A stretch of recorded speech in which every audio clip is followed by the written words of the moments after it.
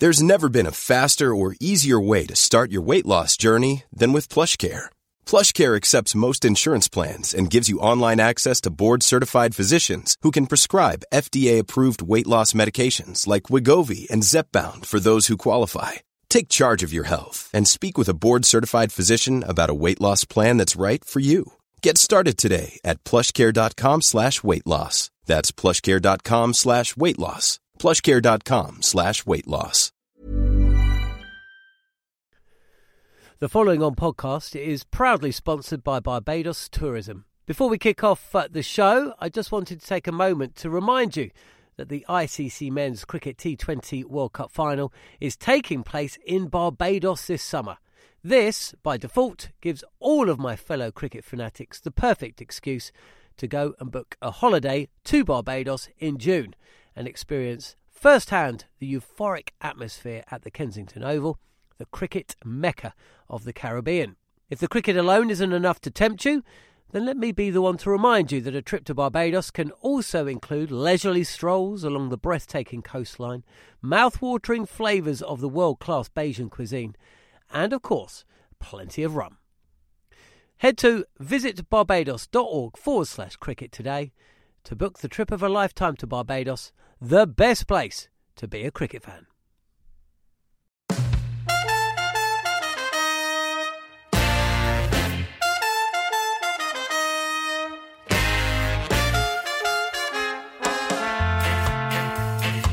You're listening to The Cricket Collective once more on TalkSport 2 with me, Neil Manthorpe, and I'm joined as always by former England fast bowler Steve Harmison. We'll look back at England's T20 series defeat in the West Indies and discuss what has been learnt from the tour. We'll also look ahead to the West Indies White Ball Tour of India, which will be live once more here on TalkSport 2. And we'll be joined by England bowling all-rounder Anya Shrubsole to reflect on an incredible Women's Ashes Test match. As well as that, we'll talk to Gareth Batty, and we'll look at some of the English players performing in domestic leagues all over the world. So as always, plenty to come over the next hour. You're listening to The Cricket Collective on TalkSport 2.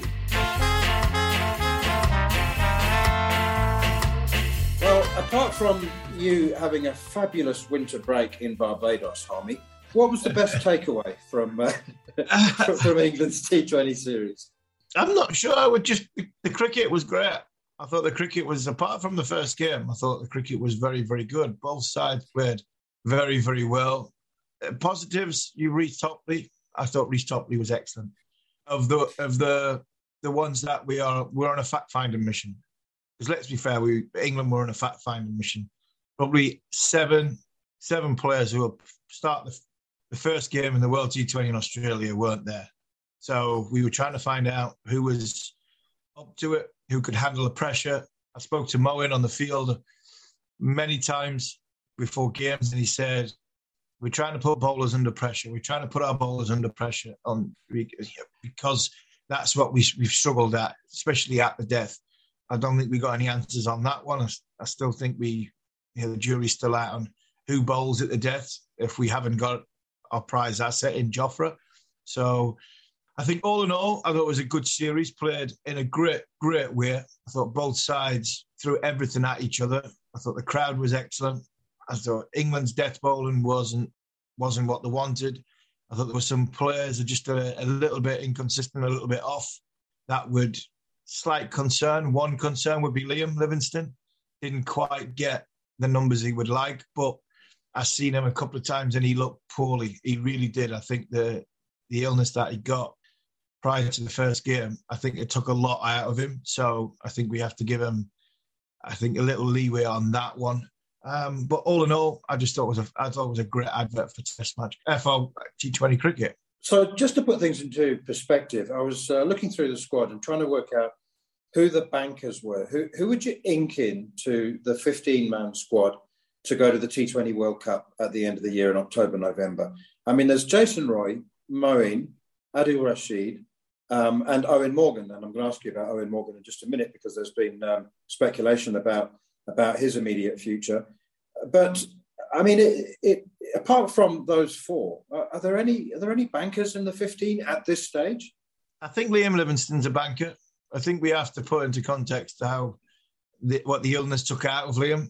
I thought he bowled better than he batted. I think we put Sam Billings into there because of he covers a lot of bases as backup. I'm intrigued to see what Phil Salt could do.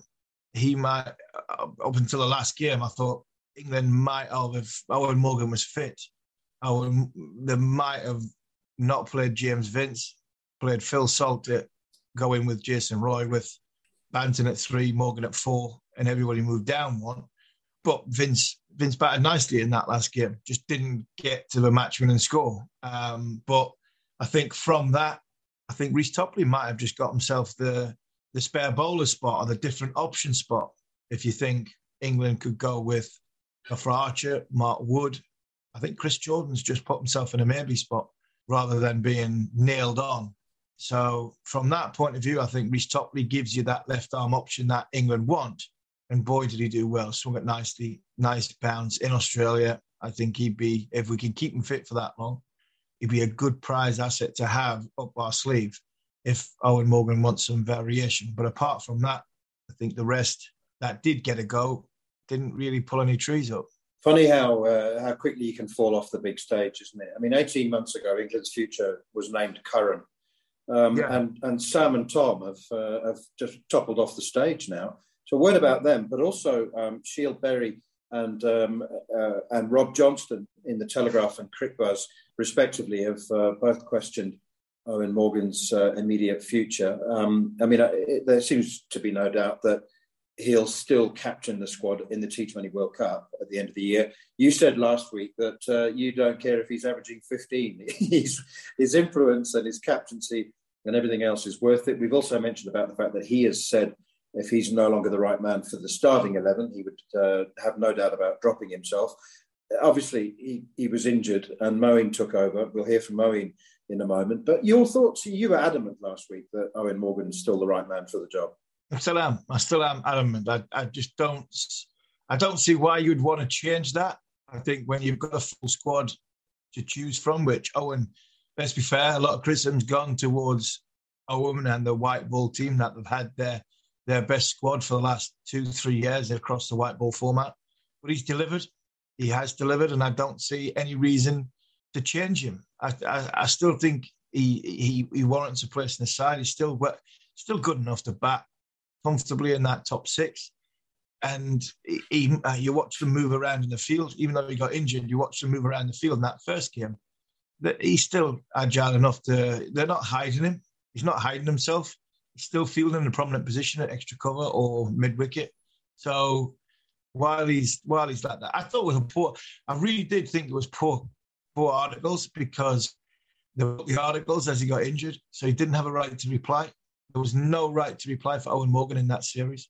It was as if, right, this is the chance to get at Owen Morgan. He's not going to play in the rest of the series, and it's going to be a while before he can ram these words down our throat. I just didn't. I'm not bothered about what people write. I'm really not. I never have been when I played, but I didn't like the articles at the timing as well because I thought, you know what, you've waited a long time to have a go at Owen Morgan. You have, and you've done it. You've done it when he got himself injured, so that's not fair. But hey, that's the way the world goes. Unfortunately, I think Owen Morgan should and will and has and warrants be an England captain in Australia in 9 months' time, and I still think England will be strong for it. Okay, the man who took over from him, Moeen Ali, was exemplary with in all 4 assets or aspects of captaincy, and I mean batting, bowling, tactically and ambassadorially. I thought he was brilliant. This was him reflecting on his brief stint as England captain. I do it obviously in domestic cricket and stuff, and I love situations like today where we defend well and all that kind of stuff. So I do really enjoy it. It keeps me in the game and stuff like that. So the only thing I find difficult is sometimes under bowling myself, but I do enjoy it. It's an absolute honour and pleasure to in particular captain my country. That's Moeen Ali. He was terrific. It was interesting, and there was another interview that you would have heard that I heard as well, in which he was asked what his preferred position was. There's been this clamour for years for people saying could you just give Mo a spot, please, so he knows what he's expected of him? And he said, actually, I quite like the roving role. Yeah, he does. Yeah, he says that quite happily, and I actually think he's perfect for that roving role because he doesn't get hung up on disappointment. If he makes an absolute hash of it, it doesn't affect his next facet, which would be the ball or potentially coming out to bat again 2 days later. And if you ask him to go and hit the first ball for six, he'll go and hit the first ball for six. And I think he's probably the most natural at it. He's more natural than Liam Livingstone. He's more natural than Ben Stokes. He's more natural than Josh Butler at doing that. The other guys seem to take two or three balls up to get themselves moving, get themselves going, assess the pitch condition. Moen walks out there and thinks, right, if I've got to go first ball, no matter who's bowling, I'm coming down the wicket and I'm going to try and belt it. If I get caught in the deep, well, that's my job. I've got to try and get us off to a start. But it doesn't affect him in his next game. I thought he captained England brilliantly. Having 40 minutes on a flat one, Moen his head must have been spinning off. I was watching him, I was thinking, he just wants the game to go over as quickly as he could. Every time he took the bowling change, he kept bouncing balls off walls. It was relentless for him. I felt sorry for him that. But the next two games, because he had a bit of time to do it, I don't think that was a fact. And Owen Morgan would have been captain and Rothman Powell would have got 100 off 50 balls. He batted brilliantly. But I think the next game, he could see in Moen's body language, the way he was manoeuvring the field. His bowling changes in the last game, I thought, were very, very good. England didn't bowl well at the death. The game they had the game in the palm of their hands after 15 overs. But I think all in all, another positive, which I forgot to mention earlier, was the captaincy of Moeen Ali. I've just been reminded by producer Scott Taylor that Moen's comments about the roving role were actually made to us on the Following On podcast. Yeah, they were, yeah. And he was speaking to Andrew McKenna and Jade Dernbach. and of course, Scott has the clip to hand immediately. I actually really enjoy being a bit of a floater. So when Morgie, like in the World Cup, says to me, go and put your pads on in between with the spinners and whatever's on, I really enjoy that because I feel like I'm quite important and I can make a contribution and I get that clear sort of role and then just go in and play. So I don't really have a number, but I like getting in there when we need to go for it and stuff. And sometimes it comes off, sometimes it doesn't. But I enjoy playing the way I played tonight in particular. Put bowlers under pressure and I just give myself a bit of a chance. But we do have a brilliant side and we have some excellent players who are missing. So it is quite difficult at times, but I don't mind being a bit of a floater, to be honest with you. That's just a reminder that Moeen Ali is perfectly happy in the roving role. He doesn't necessarily want to be stuck at number 4. He's happy to do whatever job. But first of all, Harmy, how big an achievement did you get the sense that was for the West Indies? I mean, there were some that were saying, obviously they had a disastrous T20 World Cup with the old brigade and there were some fresh faces coming in. Some people said they struggled to win one game. But they won the series and very clearly it meant a lot to them. Yeah, it did. And Kieran Powell did a great, passionate interview after. He started singing to Mark Butcher and I thought, got the wrong way around here. We've got Kieran Pollard singing to Mark Butcher. But it was brilliant. They were fantastic. Throughout the whole series, they were fantastic. They were poor against Ireland. And I think criticism was against them, and rightly so, because I thought they were below par. But this is a young, inexperienced West Indian side. I don't think it's not young with age. One or two young guys, but the rest are in around 27, 28, 29.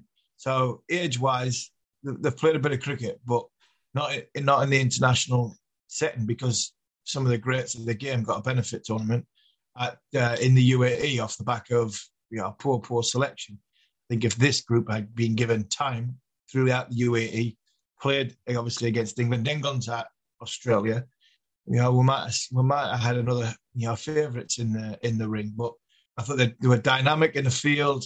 They were very, very good with the ball, and the power they had is in that bottom, that lower to middle order is brilliant. And I stayed in the team hotel and I've seen them a lot of West Indian players just around the hotel, and they were always in good spirits. They were always acknowledging other people that were in the hotel, and they were very, very respectful. Kieran Pollard, he was very, very impressive in his leadership. There's a lot of question marks of Kieran Pollard and his record. I know Barry Wilkinson has a question mark on Kieran Pollard, his record for the West Indies, this great record for Mumbai Indians. But I said to him on air the other night on the last game, I said, you might have to forget what Kieran Pollard's done for the West Indies up to the point he became captain, because that part of his sort of gun for hire in T20 cricket is gone now. He plays for Mumbai Indians and he captains the West Indies. And I think now he's focusing on that.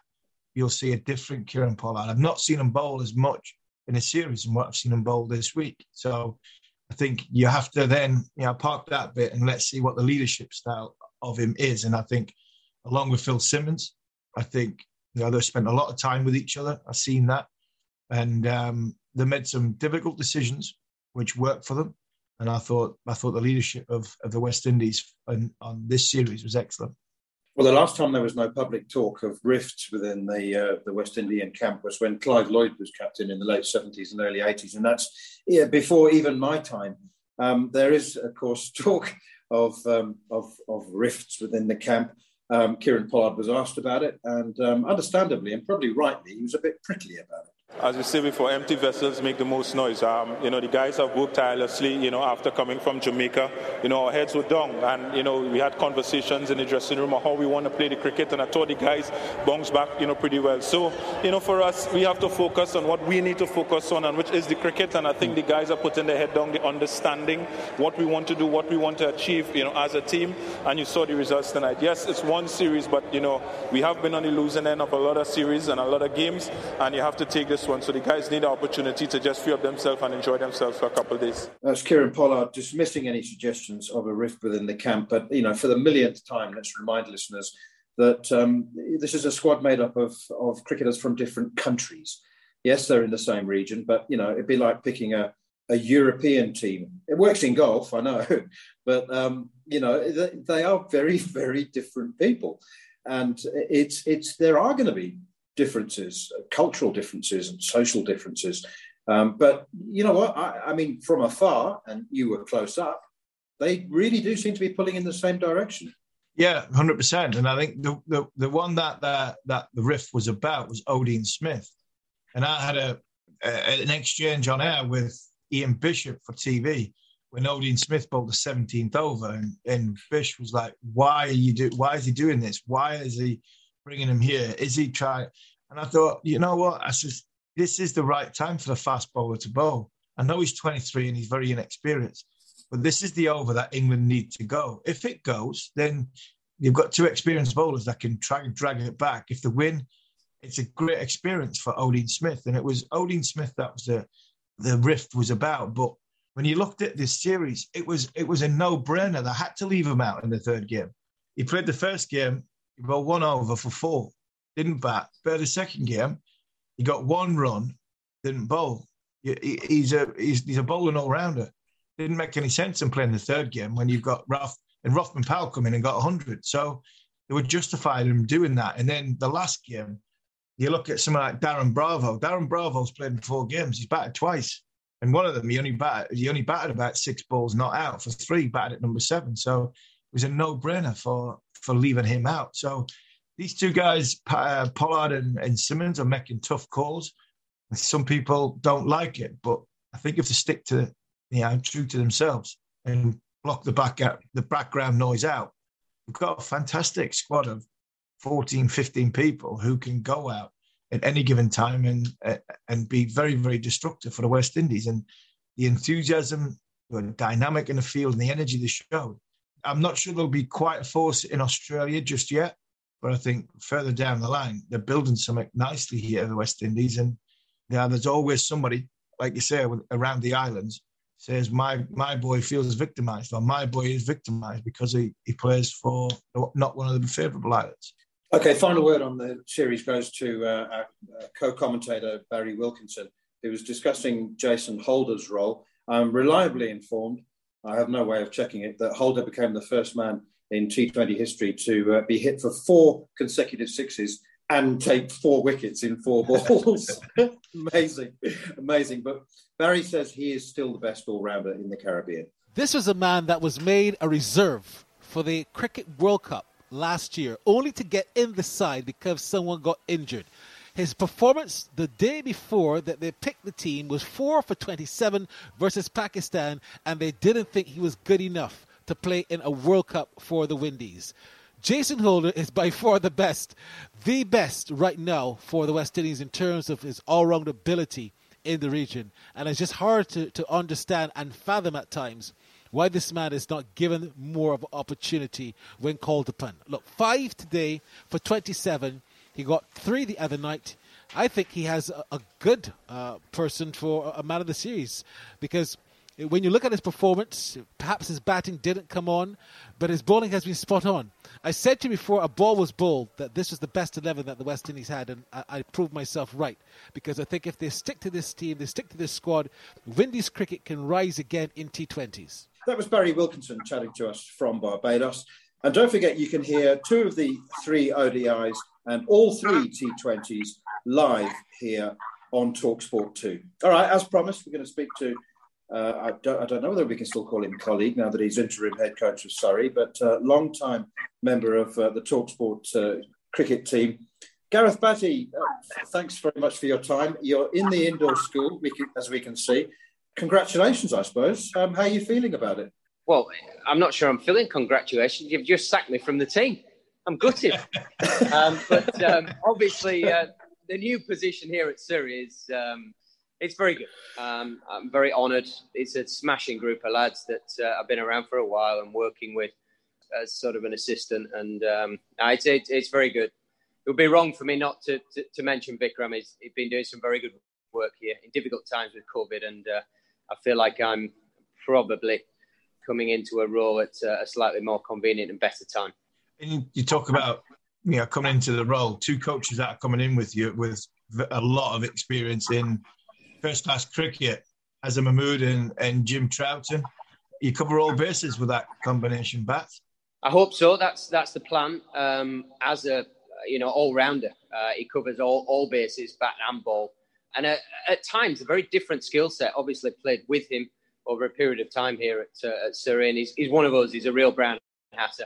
Make no mistake about that. But a skill set he can add to our younger bowlers. We're fortunate in some ways that young Sam and Tom Curran will be able to come out of this injury hopefully in a better place, having worked a bit with Azhar and putting in performances for Surrey. And Jim Troughton, he's probably more qualified than I am to do the job, if we're brutally honest. He did it for a period up at Warwickshire. Bags of experience from playing, but also loads of off-field now from the coaching side. It's a very exciting team as far as I'm concerned. Smashing blokes to marry up with what I feel is a very good squad. It's only for me to get sacked if we don't perform.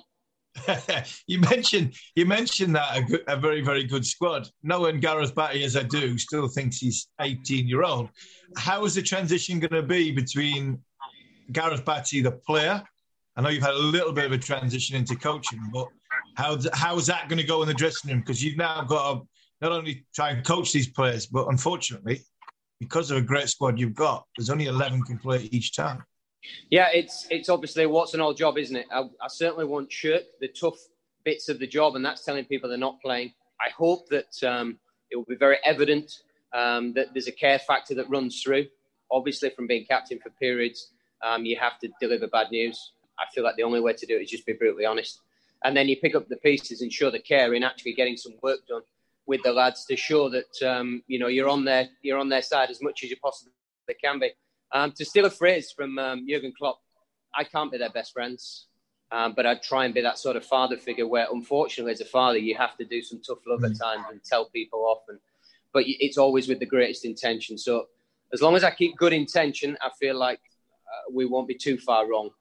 But I reiterate, it will be a learning curve, but I reiterate that I don't think it's that dissimilar to the captaincy from some respects, that you are slightly detached from the team at times. That's, you've described as interim head coach, which I suppose leaves room for someone else to be appointed. I don't know whether I'm misreading that, but what would you say to those people who wonder whether this opportunity has come a little bit early for you? Proof will be in the pudding. I've always lived my life that any opportunity comes across your bow, go for it. Why wouldn't you? And give it a red hot go. I feel like I have some knowledge. I feel like I've got some learning to do, and I'm going into it fully with my eyes open. We learn from mistakes just like players do. I certainly won't be trying to mask over if a mistake has been made. I'll be very honest about the whole process. I feel like I know the club intimately, which gives me a heads up. Was it something I was thinking about? Absolutely not. My whole focus was supporting Vikram as much as possible and trying to facilitate our sort of academy and second team pushing and becoming more part of the pro staff. So certainly not on radar, but I've had a lot of conversation with Vikram and Stewie. There's some more conversations to come with players, and we shall see. But all those who think it's a job that they want, if results aren't going so well, get applying. Yeah, who cares what other people think, Bats? When you look at the squad you've got, players are aware, players in the PSL, players coming back from injury. How are the Curran brothers going, first and foremost? And I think the most question that the players are probably asking you when I was at Yorkshire was, Coach, where are we going on pre-season? Because I can't imagine being anything other than somewhere nice, warm, sunny, with a beer taste sweet. Well, they're not going to like my first answer. It's going to be behind my shoulder. We'll be in here and in a marquee, unfortunately. We do have plans afoot to try and break up the monotony, because it's not pre-season like it once was, Harmy. You know, back in the day, it would have been lads away for 4 or 5 months, and then it's boot camp when you get back. You ran into the ground, you bowled into the ground, you batted into the ground. The boys they're not quite up to speed now. We're not saying for a second we are. We have some work to do, but we're a much more ready group now than we ever would have been at this time of year. So we can afford ourselves maybe to zip off somewhere and do some kind of team exercise together. It might be football, it might be this, it might be that, whatever. So we can break it up. But it's exciting time. We're very lucky. We have lots of comings and goings of very fine players. Long may that continue, because it means they're good and they're getting better, and this ultimately we want to provide players to play for England. So that's something we have to deal with.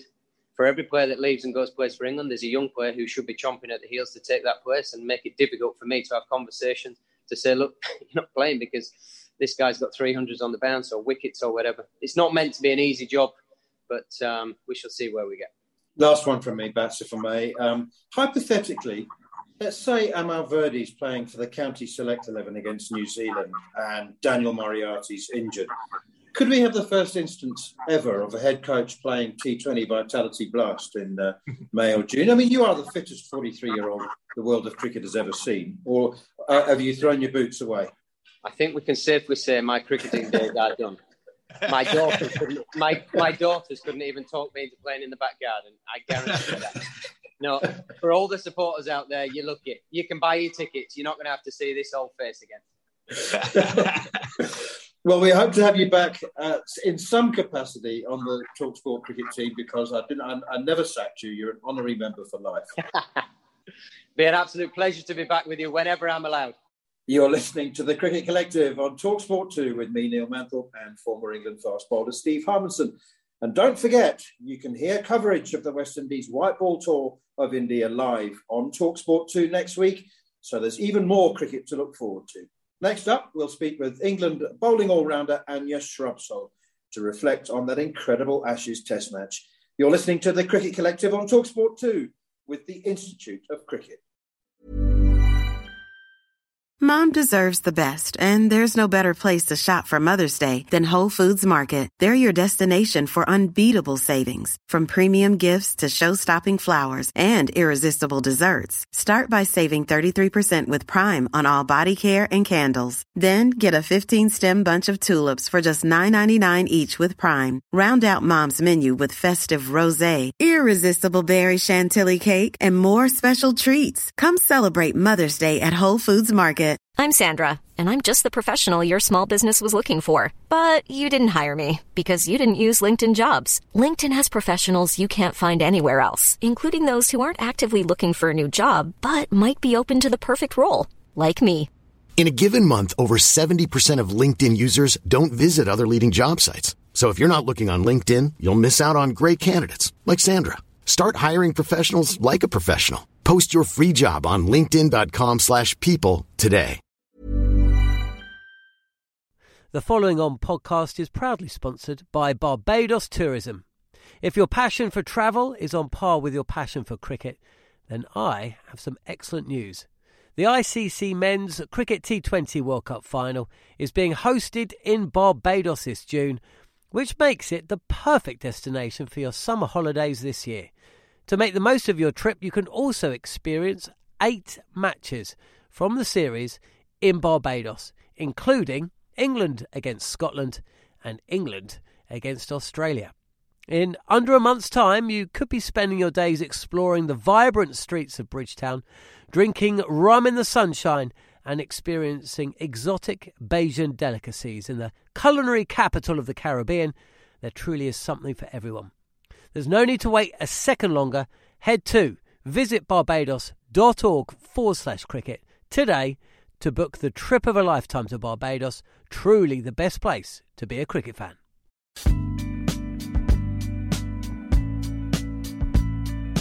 You're listening to the Cricket Collective on TalkSport 2 with me, Neil Manthorpe, and former England fast bowler Steve Hummerson, as always. And if you've missed any of the show or you wish to catch up, you can download the podcast from the following on feed, now available via the free TalkSport app or wherever else you get your podcasts. Okay, time now, as promised at the top of the show, to hear from England's bowling all-rounder Anya Shrubsole. Harmy wasn't part of this conversation because he was still on the plane about to touch down from Barbados. And Anya, of course, is in Canberra, so I spoke to her myself a little earlier. I'm delighted to say we're joined live from Canberra now, as promised at the top of the show, by Anya Shrubsole. And the first question I've got for you, Anya, is have you recovered emotionally, not physically, from that test match? Not quite, I don't think. Definitely still have moments where you kind of replay various things from the last 4 days, in particular from that last session. It was an unbelievable test match to be a part of. So gutted that we couldn't get over the line, but I think mostly just, what a game to be a part of. It was incredible, top order batting. I mean, I know that Heather Knight said afterwards, just went out there and batted. And the top order batted so well that victory was in your grasp. And Heather said afterwards, they got to a point where you could have won it just knocking the ball around. But then you can't control adrenaline, can you? No, I think, like you said, the way that everyone batted, particularly that kind of top 5 really was unbelievable. They put us in with a chance of winning a game on a that was obviously offering a bit of turn and stuff like that. To bat the way that they did to set it up was amazing, and absolutely gutted that we couldn't get across the line. I guess a lot of credit has got to go to Australia and the way that they bowled and fought back as well. And 2 days later, some gutted people around. But I guess there comes a point where you've got to find a way to let that go because we've got some ODIs to play. Okay, I'm not quite going to let it go yet because I need to ask you, you came in at 233 for 6. What were you thinking? Because it was still on, wasn't it? I mean, the wind was still very much on. You had needed 20 odd. Yeah, absolutely. We're still very much going for the win then. We kind of back ourselves. We saw how Sophie Eccleston batted in the first innings at number 10. We've got batting all the way down. So the win was very, very much still on then. Absolutely. Still felt like it was there to win, but not to be. And how were you in the last couple of overs when Kate Cross was batting it out? I didn't leave I obviously, when I got out, went back into the dressing room and couldn't quite bring myself to had it on in the TV in there. And I back all of, like I said before, to steal from Kate Cross to play out those last 2 overs. Are you sick and tired of hearing about how women should play more test matches and that they should be over 5 days? No, not really. I think it's a good thing that so many people are talking about it, championing it. It's what we want. We've said for a number of years now that we're desperate to play more. We obviously understand the financial limitations potentially. Obviously lengthens tours and all of those kind of things, but we're desperate to play more. And I don't know, I guess I feel like no one can help but have been excited and thrilled and go through all the emotions watching that game. I know not all test matches are. We're desperate to play more, and the more that people talk about it, then the better, in my opinion. It's a chicken and egg situation, though, isn't it? Women's Test cricket can't become financially viable unless you play it, play it more often. And on that note, there's been an announcement that you will play another Test match against South Africa this summer. Yeah, it's absolutely. So that we obviously played against India last summer, this Ashes Test match, and against South Africa. And I think we'll only get better at playing Test cricket by playing it. We play no multi-day cricket anywhere, and then suddenly there's a Test match, and we're expected to be. It's still cricket, but it's completely different how the game plays out. In lots of ways, limited overs cricket is quite formulaic and things like that. You don't have that in Test match. It's just something completely different, and the only way we're going to get better is by playing more of it. And absolutely delighted. South Africa, I'm sure their seamers are pretty excited to get the opportunity to run in with a red ball as well, because they're right up there in terms of the best seam attacks in the world. Yeah, I think Shabnam Ismail might be quite a handful. She's pretty rapid. Let's talk about the one-dayers. You need to win them all to win the Ashes. I'm not sure that Australia have ever been swept 3-0 in an ODI series, so it's a massive ask. But I mean, after that Test match, you got a chance. Yeah, absolutely. We've played some good cricket in the bits of cricket that we've played. We bowled well throughout this Test match, batted brilliantly in the second innings. So we've got people in form. We've got match winners in our team. Massive cliche, and I hate them, but we've got to just try and take care of the first game here in Canberra and go from there. Obviously, a formidable one-day team. We're very aware of that, but if we don't believe that we can do it, then there's, in my opinion, not a huge amount of point of showing up. Can I ask you about the captain? I've mentioned Heather Knight already a couple of times, and also Catherine Brunt. I mean, you've got some very, very fine players in this England team, some of the best of all time. But do you are you aware? Are the younger players aware that they're in the presence of greatness with Heather and Brunty? I hope they are. I think they are. I think you only have to watch how those two played in the Test match to realise that. And they've had a huge amount of accolades, and rightly so. But it's not just that game. They've done it for a number of years.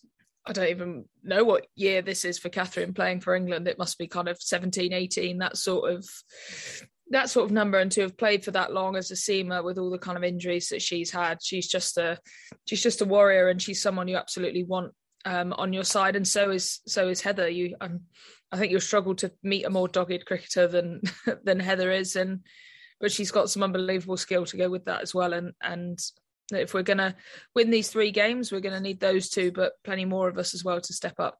I think the landmark you were looking for with Catherine was half her life. Pretty much, yeah. Yeah, it must well be. The women's 100 has been massive for the women's game. Not just in England, but around the world. I mean, after one season, it's an inaugural season. Players around the world aspire to play in the 100. It's just transformed the women's game, or is set to. Yeah, it was an unbelievable tournament to be a part of. There was obviously a lot of, I guess, grumblings and things like that from lots of people about the 100, but having been a part of it, it was just an incredible tournament to be a part of. And I think what it did and what it will hopefully continue to do for women's cricket in this country was incredible. And I think, I guess the double headers came a little bit by chance. I don't think that was the original plan, but because of COVID and everything, it happened, and it was brilliant. The crowds that we got, the support that we got, the quality of the cricket was just, like I say, just incredible. And I think it will just keep growing from that as a starting point. We'll just keep growing. Almost time to let you go, but can I ask you about Catherine Brunt's comments that the Test match cricket needs tinkering with in order to become more attractive? I didn't know whether she was winding us all up there. I mean, she even mentioned about shortening the pitch. I mean, the women's tennis court's the same size as the men's court. I don't know whether she was being tongue in cheek, but the biggest problem surely is that Dukes don't make a women's ball. I mean, you really should be playing with the Dukes ball, shouldn't you? I think that is something that would definitely make a bit of a difference, particularly. I guess in England, I don't see they're handmade balls, so I don't necessarily see a reason why they can't make a women's Dukes ball. I'm hoping we're in contact with them and can maybe get one going in the summer, because I just don't see a reason why it isn't possible. If I'm totally honest, I think that will show it's seen how much of a difference it makes for the men in this country. To be fair, the Kookaburra held up pretty well out there because of the nature of the surface, but obviously as a swing bowler, I'd love a brand new Dukes. So where to after Canberra? First ODI is in Canberra, and just so that people can mark it in their diaries. So first ODI is in Canberra on Thursday, and then we moved to Melbourne for the final 2 ODIs, which I'd love to tell you I know what day they're on. When you get on tour, all days get completely jumbled up. All I know is the 3rd, the 6th and the 8th, whatever days those are. And this is really the final question. Paul Collingwood spoke very movingly a couple of days ago about the stresses of the bubble in Australia. I mean, you I think landed 3 weeks before the first game. You had that sort of managed isolation quarantine period. What's it been like? Seriously, I mean, the cricket has been fabulous, and thank you for the entertainment. But what's it been like on the road in Australia in the bubble? It's obviously really challenging. We had a bit of a challenge, I guess, coming when we first landed here and kind of almost found out that certain restrictions had been changed whilst we were in the air. So it's I guess a bit limiting. And there's no hiding from the fact that it's challenging. And I think it's the kind of cumulative effect now. It's been coming up 2 years since this started. And I don't know how many days we've done in kind of restricted life, bubble life. But it's also not just here, back home. But we had to do the best part of 2 weeks back home, kind of over Christmas, over New Year, all of that kind of stuff. Essentially doing nothing really to try and avoid, obviously, Omicron was pretty prevalent in England, to try and avoid getting COVID. So we didn't, I guess, miss the flight to get over here. So it's not even just whilst you're on tour. There's periods of time before that. I think there was quite a lot spoken about at the start of this tour about our kind of prep. So it almost makes it the more remarkable, the quality of cricket that we've played. But it is challenging. There's no getting away from that. But we've got a really good group here. We're really well supported. And to a degree, you just kind of, the cricket's quite nice actually, because it's a chance just to go out there and forget about everything else. You just go and play some cricket. And that's what we're here to do. Well, Anya, very, very best of luck in the ODIs, and hard luck in that Test match. But you know what? It was one of the great sporting memories, one of the great cricket Test matches. It really was. Thank you. Thank you very much. That was Anya Shrubsole talking to us a little earlier from Canberra. You're listening to the Cricket Collective on TalkSport 2 with me, Neil Manthorpe, and former England fast bowler Steve Harmison. A couple of bits of breaking news. On the county circuit, Richard Johnson has left Surrey to join Middlesex, and your old mate Tim Bresnan has announced his retirement from all cricket, which was something of a surprise because, I guess if you want to go out when you're still playing really good cricket, then he's done that. But it seemed to us when he spoke to us a little earlier during the summer that he was well set for another couple of years. Yeah, I think he was. I think that's why he went to Warwickshire in the first place. It's good to see Richard Johnson getting a chance as head coach. Middlesex, good guy, Richard Johnson, good bowling coach. Well-respected bowling coach. So it'll be interesting to see who goes in and helps him batting-wise, if they've got anybody that's with any credibility to sort of help Richard from a first-class cricket point of view. So we'll watch that space on that one. Tim Bresnan's had a great career. I feel as though Tim Bresnan's about 55. Because he's been playing forever. I made his debut at a ripe old age of 16, and he just kept going and going and going. And when he spoke to us from the front seat of his car earlier in the summer, after having a great victory and a decent night out as well, I thought Brezzy, when he said, I came to Warwickshire to prolong my career and play more cricket and win things. Well, he certainly won stuff, and I think he was gearing up for the 2022 season, but obviously the body just told him that enough was enough, and he's had to pack in. And good on Brezzy on his retirement.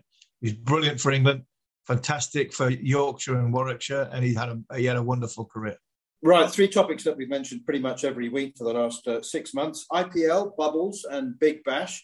Bubbles, Paul Collingwood, ironically enough, speaking from possibly the friendliest bubble that you were sort of part of, or at least very close to, in Barbados.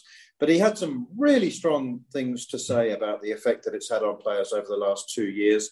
Coincided with Mitchell Starc saying that there'd been times over the last 2 years when he had felt like he didn't want to play, which is ironic because Australia played about a quarter of the amount of cricket that England's players have played.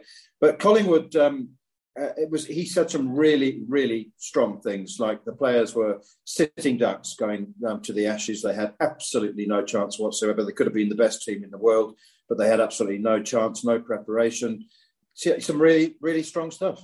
Yeah, and I agree with a lot of what Paul said. I think when he said there was a lot of emotion, there was probably a lot of anger in it as well, because he came home and he's seen what the criticism that England were getting when he was back in England over before and just after Christmas. So he could not only feel for the guys that were in the bubble, but he could also see the level of not understanding for people who didn't understand the bubbles from the outside, just quite happily criticising. So there was always going to be an emotional reply from the England cricket team, and I think we'll hear more of that to come.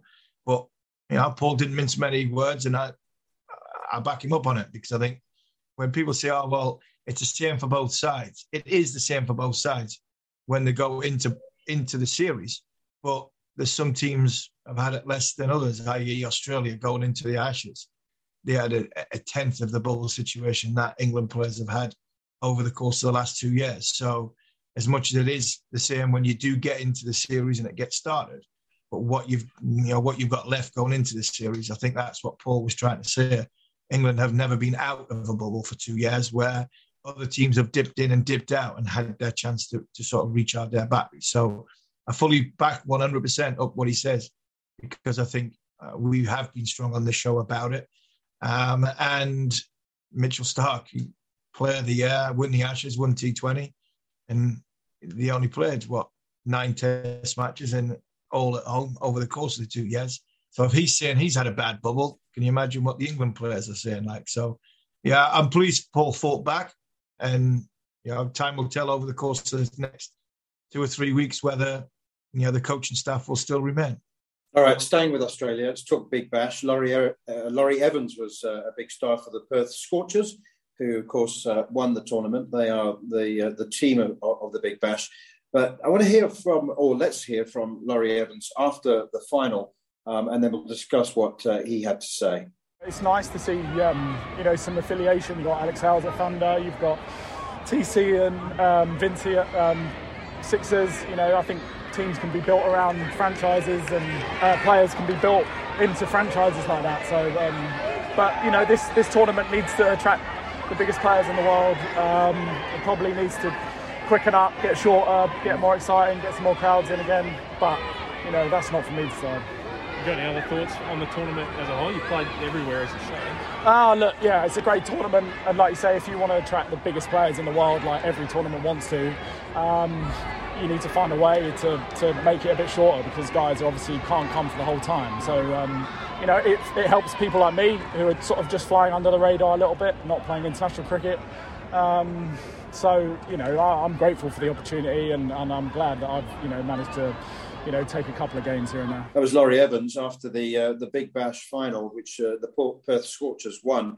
It was pretty harrowing to hear him talking about missing his son's birthday and missing Christmas, and making this commitment to the Big Bash. But the subject that really interested me was when he said that the Big Bash needs to trim itself down.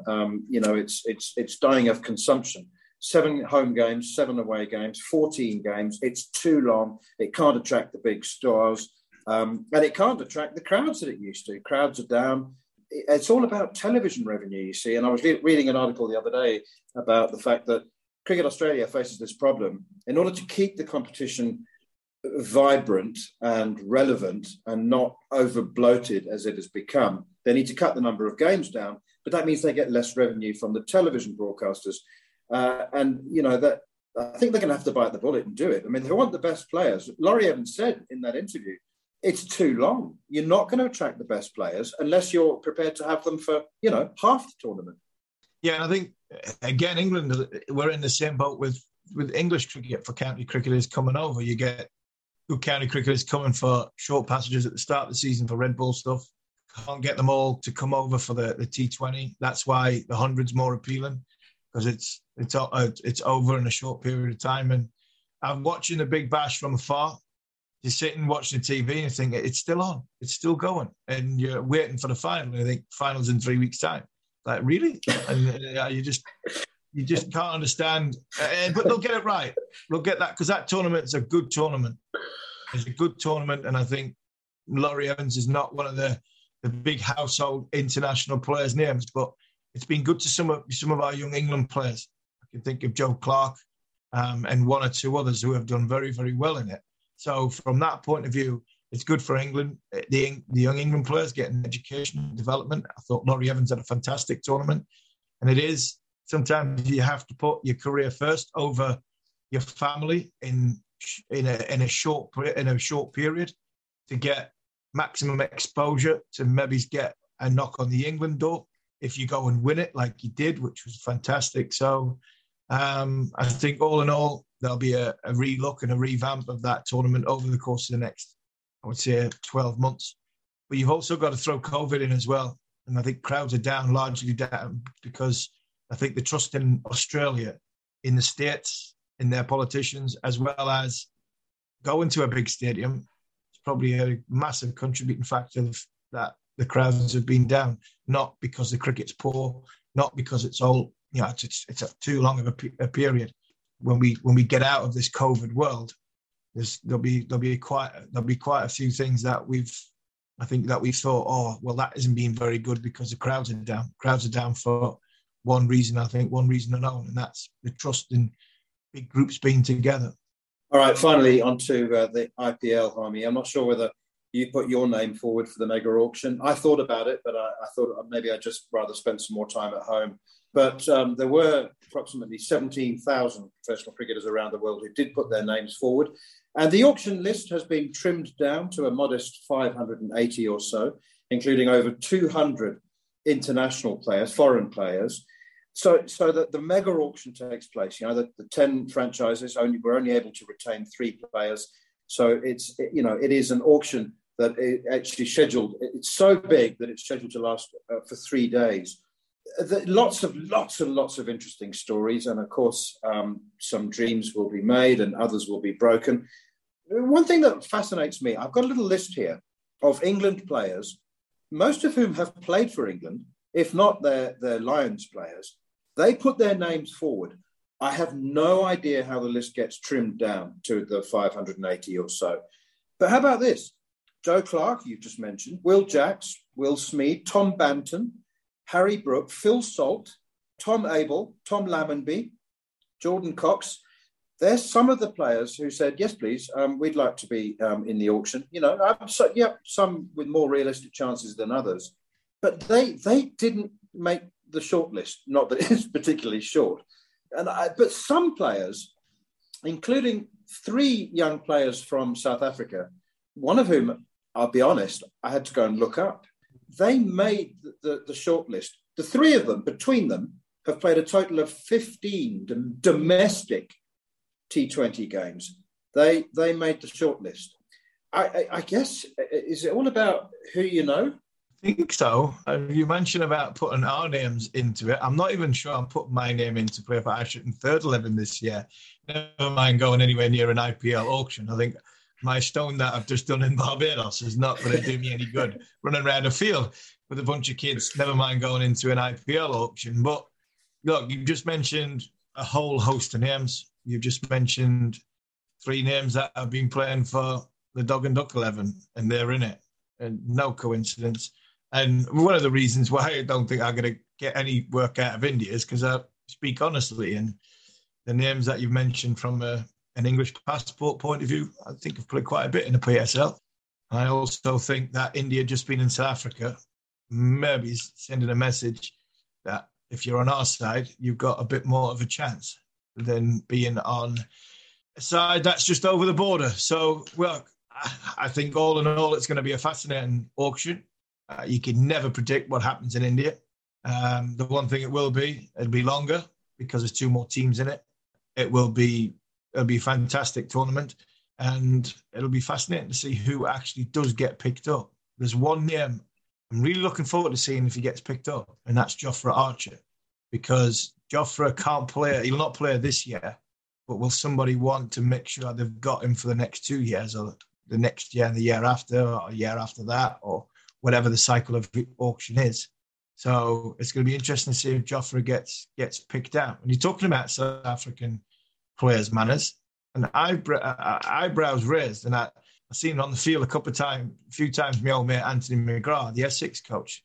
But I didn't realise until I just finishing that Simon Harmer's thrown his hat in the ring to play for South Africa again. What do you make of that one? Actually, I'm glad you asked me about that, because I would like to say to Essex fans and indeed Yorkshire fans who may be concerned that they will lose Simon Harmer and Dwan Olafia when South Africa tour England, I would be staggered. I would be absolutely gobsmacked, particularly in Simon Harmer's case, if he accepted a place in the squad to tour, because he would only be the second spinner behind Keshav Maharaj.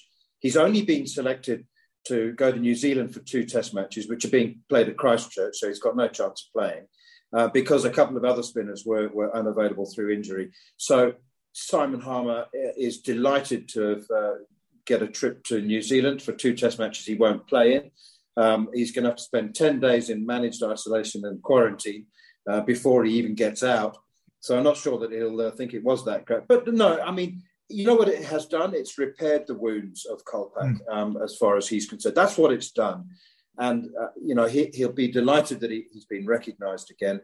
I think Dwan Olafia also will fulfil his contract as an overseas player with Yorkshire. And, I hope it's done quietly and without fuss and behind closed doors, because they would be mad not to carry on with their county careers, quite honestly. I mentioned Dwan Olafia in Yorkshire. Did you see that we discussed Yorkshire's Goffey's deal with the Lahore Qalandars to share resources and playing facilities and give opportunities to discover talent? They've got a third member of the triumvirate now. They've joined forces with Northern's Titans, the Centurion-based South African provincial team. So that's covering 3 continents. Goffey is spreading the Yorkshire word. He is spreading the Yorkshire word, doing it very, very well, in my opinion. Not just because he's my mate from TalkSport, but I think he's trying to repair the brand of Yorkshire and hope that if he can bring players in from other countries, i.e. overseas players, they've got a better chance if there's a connection with them. So I think that looks as though Yorkshire are going to Pretoria for pre-season to play against the Titans. What a group it is, because they're a fantastic franchise, as a very, very strong pool of players, the Titans. So again, I think it's another good move by Darren in the infancy of his Yorkshire tenure as director of cricket. And we wish him all the very, very best. We need to refresh our own resources. We've lost Goffey and Bats now from the TalkSport cricket team. Yeah, we just need a batting coach, don't we? Really, we've got the fast bowling covered, we've got the spin covered. We just need a batting coach now to come in and hopefully get himself into shop window, and then we'll lose them this time next year when somebody gets sacked. So yeah, for all you batting coaches out there, this is the way to get a county job. Come and work for TalkSport. Thanks, Tommy. You've been listening to the Cricket Collective once again on TalkSport 2 with me, Neil Manthorpe, and the great Steve Harmison. If you've missed any of the show or you wish to catch up, you can download the podcast from the following on feed, which is now available, as always, via the free TalkSport app or wherever you get your podcasts. We'll be back at the same time next week for more on the biggest stories of the week. This has been, once again, the Cricket Collective on TalkSport 2.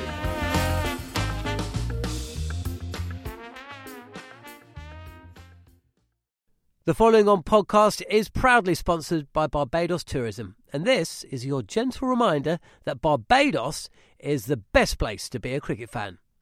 With 8 matches from the ICC Men's T20 Cricket World Cup Series taking place in Barbados this summer, including the final, you can experience the summer of a lifetime by booking today.